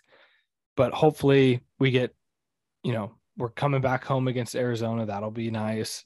We get some more, guys off the injury list back into the field of action, maybe, but I mean, eventually they'll come back. But I think the reality is you're looking at a super inexperienced defense in the positions that this defense needs to be the most experienced. And it's just bad timing. It's like, if we could have Gordon and McDuffie on this D, we would be lights out, like top 10 team. Sure. Yeah, I mean, you said it all, Sam. I think that what bugs me and why I agree with Connor, and we were frustrated because you were out of pocket and Connor and I were having a field day in the text chain against UCLA. I got the service and it was like 300 messages. I was like, oh shit. Sorry, bro. It's kind of like last year when I woke up in Greece and it was after the Montana game. Oh no! Yeah. Why'd you say neither that? of these were that bad? That was not. It wasn't that bad, but I'm probably equated to that for you and the amount of messages. But a coach's job, right, is to put his or her players in the best positions to succeed. Right, that's a coach's job. And what really rubbed me the wrong way in this Arizona State game is you have a third string quarterback out there for most of the game for Arizona State. And you know they're going to try to run the ball on you. I mean, he passed very efficiently too, but you know, with a third string, you know they're going to try to run the ball. And they're using the exact same concepts as they did against UCLA of rolling the guard over and running a certain direction. And the defense was not ready for it. And that it really rubs me the wrong way when you see the same play over and over 2 weeks in a row when UCLA exposed us and we couldn't do anything about it a week later. And so that really speaks to me about whether the players literally can't execute, which is probably part of your point, or B, the coaches aren't also changing the scheme to help stop some of our weaknesses. Yeah, I totally agree. And I think it's definitely a combination of both. Like, you make a great point. The coach's job is to put the active, healthy players in a position to succeed. And like I mentioned, the scheme that the coaches want to run defensively put so much stress and put those defensive backs on an island. When you're trotting out super inexperienced players, like, you need to switch that up. Yeah, switch it up. Yep. Play softer coverage, let them dink and dunk, but don't get beat deep and keep the play in front of you. That is my biggest qualm with the coaching staff, is that they've been stubborn with their system and just basically have taken the approach that we're going to let these young players take their lumps and hopefully they get better by tossing them in the fire. And I think that's a dangerous game to play. Well, and especially against a third string, and I know, Connor, I'm stealing. I will let you talk. No, you're fine, dude. Especially against a third string quarterback, the dink and dunk, let him beat you. Oh my God. And he did, to be fair. He did in a few occasions, but put more pressure and put more guys back there where he has to pick you apart. And I think that was the frustrating thing, how easy we made it. And it gives me flashbacks, not to go on too much of a tangent, but of the United States men's national team coach, Greg Berhalter, how he doesn't adjust his scheme to the players and he has a system and forces his players to play a system. And that's what it reminded me of after watching the Arizona State game, which is very frustrating. So Connor, I'm going to let you talk now. Yeah, I mean, I'm just frustrated that we just have no adjustments on defense. I mean, you guys have basically said it, that even in game, right? I mean, you can see what both UCLA and Arizona State are trying to do. And there's it's just the same thing over and over and over again.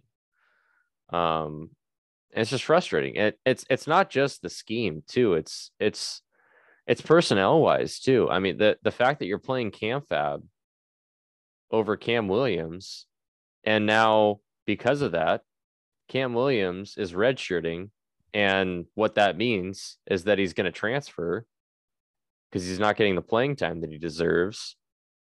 Is just, I mean, that's fucking up what's best for your team there, because you like maybe the personality of Cam Fab better than you do Cam Williams.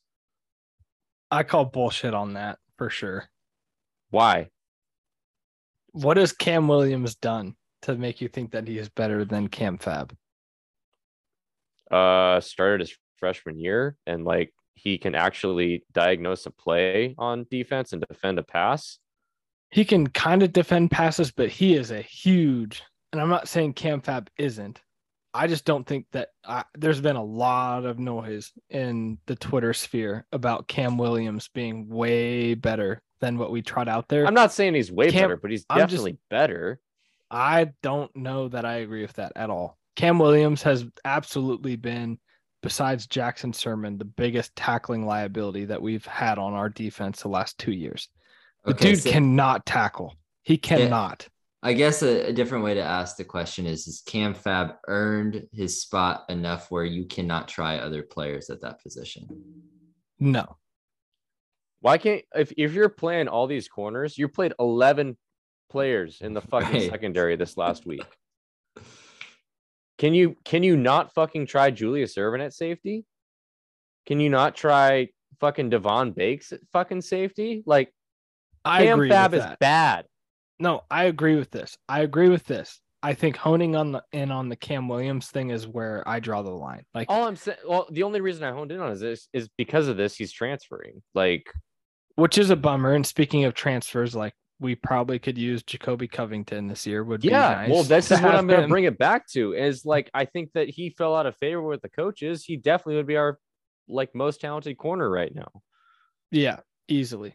So I agree with you on. They play favorites on probably on both sides of the ball, but on defense especially is what I'm seeing as they play these like Cam Bright, like you said, not getting it done. Carson Bruner deserves snaps over that dude because Cam Bright's not getting it done right now, but because he was a transfer portal, like recruited by this staff, he's getting playing time over Carson Bruner. That's like scheme wise for sure. I have an issue with them not adjusting the scheme. Yeah. But personnel wise, like some of these guys that are playing right now do not deserve playing time over some of the guys that are playing better. Yeah.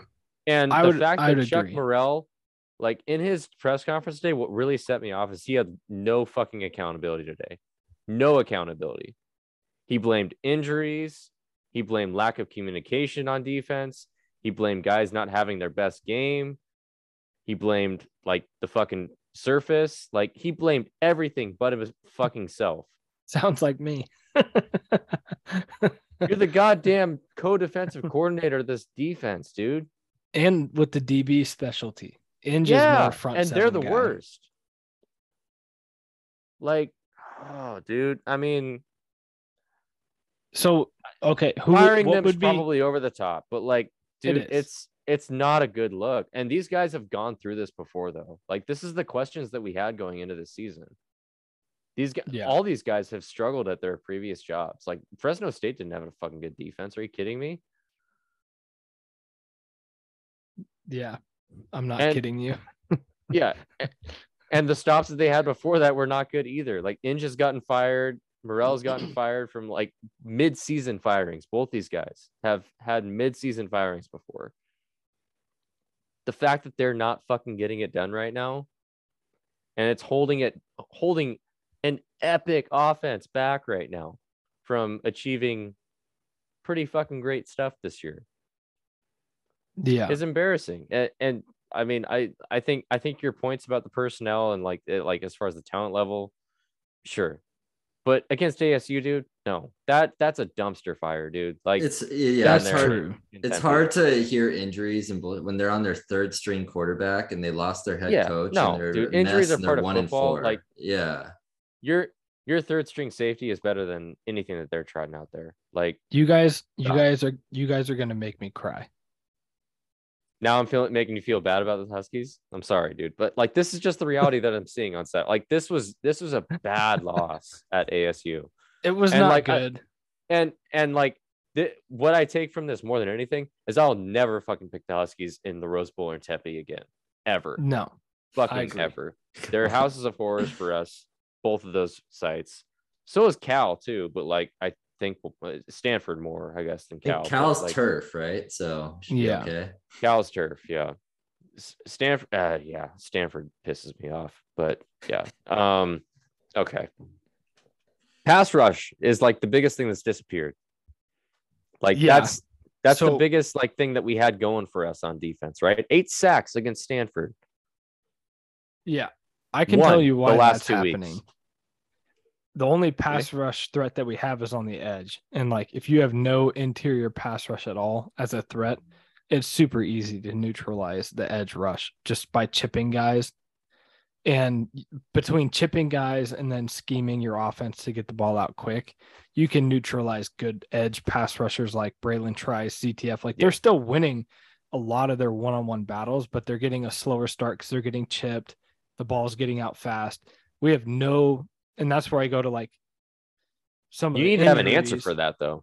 You need to have an answer for it, but that's where I go to like some of the injuries. Like why are we playing Javon Parker? Is because Tule's injured, Ulumu Ale's injured, Fatui Tuitele is healthy, Jacob Bandas is healthy, Pejopa suspended. I don't know what that's all about. And then you got Voy Tanufi at 260 pounds, and the inside is like he really should be out on the edge. And so I think you're just like not threatening the defense up the middle with any sort of pass rusher. Like, I think that was kind of the recipe of disaster that we've seen this last game in particular, is like you have no interior presence in the pass rush. And so it's easy for the team to just kind of like slide protections to the edges, get a tight end or a running back to chip on one side or both sides, get the ball out. And the DBs aren't covering. So it's like kind of a recipe for disaster there. I mean, you can try to blitz, but then again, go back to my earlier point. It's like if you're bringing the house trying to blitz like we did at Stanford, it's like you're putting a lot of pressure on the defensive backs, which we tried that with a walk-on safety and we got beat for a touchdown against ASU. Yeah, and that's what's going to happen. So it's in a bad spot. Everything's to blame in my mind. Yeah. You don't have the personnel. You have pretty significant injuries on one side of the ball. Stubbornness with the scheme. The coach is not adjusting to the personnel and the experience of their personnel. And that's what you get. The offense isn't perfect. And you lose the game by a touchdown. Yeah.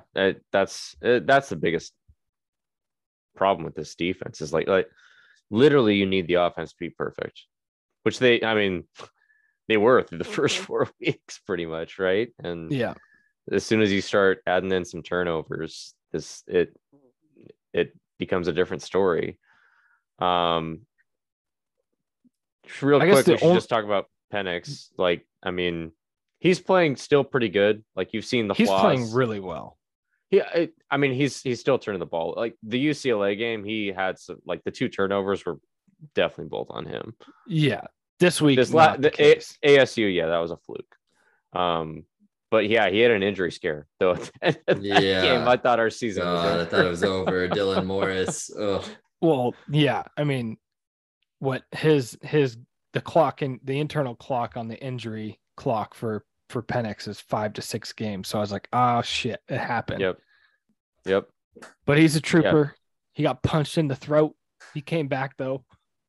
He came back and really didn't do much on that drive, but I think he's going to be okay though. Like it sounds like he's good to go for the Arizona game. So given this landscape, I know Sam, you're about to say something, but maybe this relates to it. But what's your realistic expectations going forward? I mean, we were anywhere from I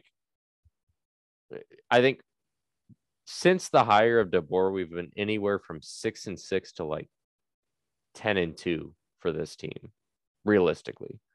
I know you were saying 12-0, but I think you were kind of half joking whenever you said that. Yeah. So I was making fun of myself from the previous. Yeah. So but that's still a big swing. That's a 4-game swing from 6-6 to 10-2. I mean, where are you? All of those are realistic at this point. All of those can happen. Where are you at now with this team? And how do you see them finishing this season? I mean, I feel offensively we can beat anybody. Sure. We're going to put points up on anybody, I feel. And we're going to get back home. It's going to be a homecoming game against Arizona. Our defense is going to be chomping at the bit to get Jaden DeLora on the ground. Maybe mentally, but not physically. But yeah, sure. We'll see. ZTF is taking it personally. That's for sure. That's for sure. I think ZTF is going to get him, and he's going to get him bad. So I think we're going to beat Arizona at home this weekend. Okay. I think we'll beat Cal on the road. We should put up 60 against Cal. That defense is bad this year. Yeah. So I think we'll get back on track. You're sitting at 6-2 then. Mm-hmm. You got Oregon State coming to town. That's going to be a tough game. Oregon State's good. I have a lot of respect for that program. Let's call that a toss-up. Probably a loss at Oregon at this point. Yeah. Right? Probably. And then win Colorado. And then it pains me to say this, but probably a toss-up at Wazoo. So I'll go. Yep. I can't say we're going to lose to Wazoo, so we're going to beat them, beat their asses, and say we lose to Oregon State. So 8-4. 8-4. I still think that we're 8-4, 9-3 is kind of where I'm seeing us land. I think 8-4 is probably the most realistic. Yeah. That's probably the most realistic. But if I had to guess, I would definitely lean more towards 9-3 than 7-5. Okay. I go the other way. I lean more towards. I think 8-4 is like the most likely, but I lean more towards 7-5 than 8-4 because I view the Oregon and Wazoo games as likely losses. Okay, guys. Apple Cup's going to be interesting. Well, this is a complete opposite of what we're used to in Apple Cup. We have the offense, they have the defense. Right. Dickert's a fucking good coach, Sam. He is. They stumbled into that one, didn't they? He's a good coach. They did. They better hope that they hang on to that dude. And listen, I like Wazoo. Honestly, I do. Like I want them to be good, but I want to beat their ass when you want to be better. On Apple Cup, you want them to be good and us to be better. That's really that's fair. Yeah, and you want Oregon to be 0-12 every year. I don't want to see Oregon have a lick of success. That's what I'm saying. Like you want Wazoo to be like 10-2 and the Huskies to be 12-0. Yes, exactly. I think Wazoo is a better team than us. I think Oregon is a much better team than us right now. So that's 2 losses right there, and then you have Oregon State's a really tough game. We haven't that's shown the most likely that could we haven't shown we can play on the road, which is the Cal game. So that should be a win on all things paper, but so that's why I lean more 7-5. I think it's likely 8-4, which goes back to my original. You get this, you ride this high, and then it goes back to your original pick. I feel like I've been having just kind of like weird, crazy predictions on this episode. So we're fucking running the table 10-2. Oh, I love that. After all the negativity that I just put out there, I need to end this episode on a positive note. This staff turns it around. You know, they changed the scheme finally to adjust to the personnel. Cam Fab doesn't play another snap this season. Cam Williams takes his red shirt off. I'm speaking out of my ass right now. I don't believe this at all. But yeah, sure, 10-2. We'd be like, I don't want to lose to Oregon. I don't want to lose to Wazoo. But I don't think that. I mean, honestly, like I don't think that it could happen. Is that silly. It could happen. With the offense not likely, though. I'll give you that. It's unlikely for sure. But with this offense, there's no reason we can't beat any team left on our schedule. Yeah, at Autzon's going to be tough, man. We're going to have just a lot of issues trying to stop that offense. They're going to run train on us. I think that's like a 56-30 game at Oregon. Yeah, we're going to score. Like we're going to score. Yeah, but they're going to put up 50 against us almost for sure. I think it might be like 50 something to 40. Let's just call that the one loss. I'll say 9-3. Confidently. All right. Okay. Done deal. Well, there you have it. That's what it's going to be. 9-3. It's going to be. All right. Anything else you guys want? Just a bonus. How bad is Oklahoma? Holy shit.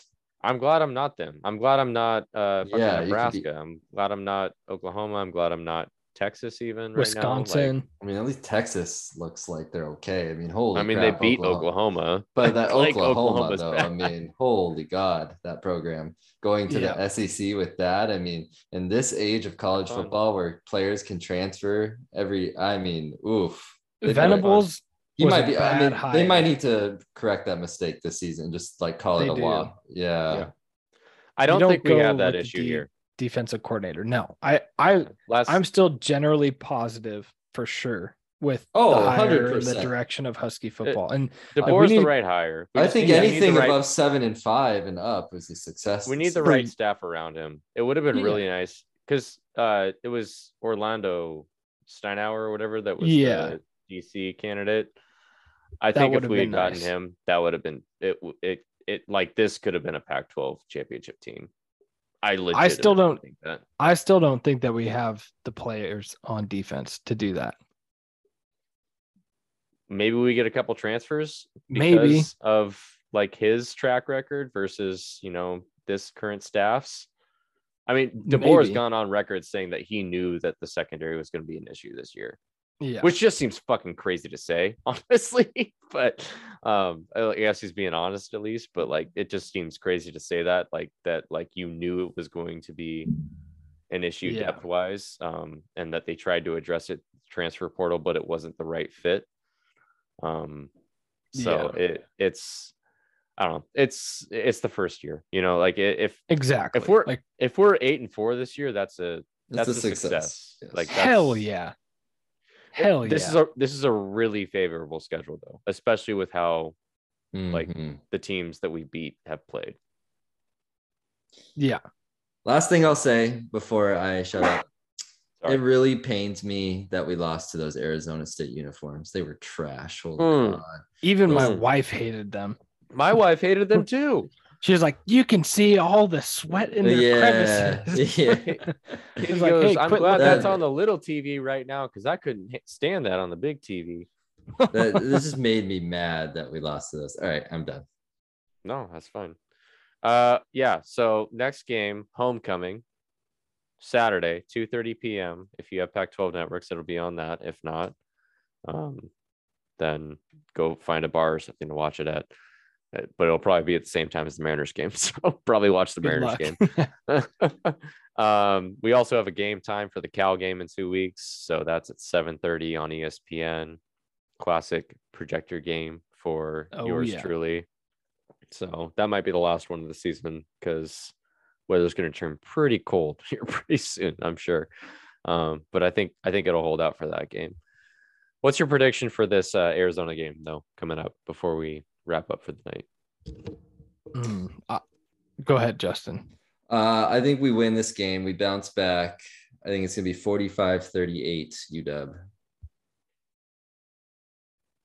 I think I'm similar. I think our defense will have a little bit more of a bounce back game. I think we'll win 45-28. I think it's not going to be close at all. Good. I would love that. I think Delora and that Cowling dude are going to give us fucking issues all night. Well, Delora is not going to make it out of the first quarter. I'll tell you that right now. And if that's the case, then I might revise my prediction. But kill the head, kill the body. I think it's going to be a barn burner. This Arizona defense is bad. 45-41.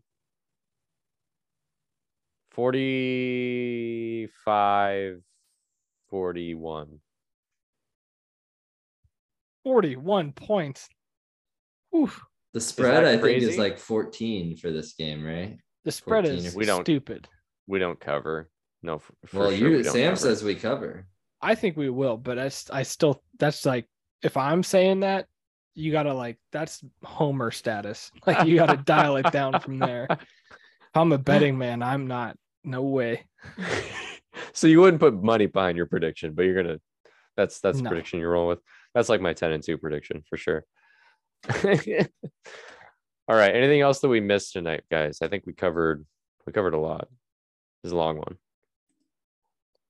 Justin's falling asleep right now. So only thing that I will add here, if the Mariners end up beating the Astros and going to the ALCS, either against the Yankees or the Indians, we are going to do a live episode. I'm committing to that. You guys should commit to that now. I think we go live after the game, after the deciding game, if we win. Okay. Which for me is going to be game 4. All right. We'll tentatively plan on that. Okay. So long as my son isn't shitting everywhere in the house, then yes, I will be there. Dude, he's a big boy. He's putting on the pounds. He's had 3 blowouts in the last like 5 days. Oof. I believe it. Well, he's like starting to do that thing like where he's not pooping every time, so he's like building it up. Yeah. Oh, for the big one. Waiting for the Seahawks. Julio, the big one. Waiting for the Huskies and the Seahawks to play and just, making Dad's day miserable. Oh, yeah. Man. And then his face just starts turning red and he just oh, it's happening. I'm like, oh God. All right, let's get you to the bath, buddy. So anyway, that's been happening in my household. All right. I think we're done. Anything else? I think we're good to go. All right. Thanks for listening, folks. As always, we appreciate the support. Subscribe and follow if you haven't already, and leave us a message via the anchor link in our description. Until next time. Go M's, go Hawks, go Dogs, and Julio. Ooh. Hey, Kraken first game on Wednesday, too. Matty Beniers. Yep, yep.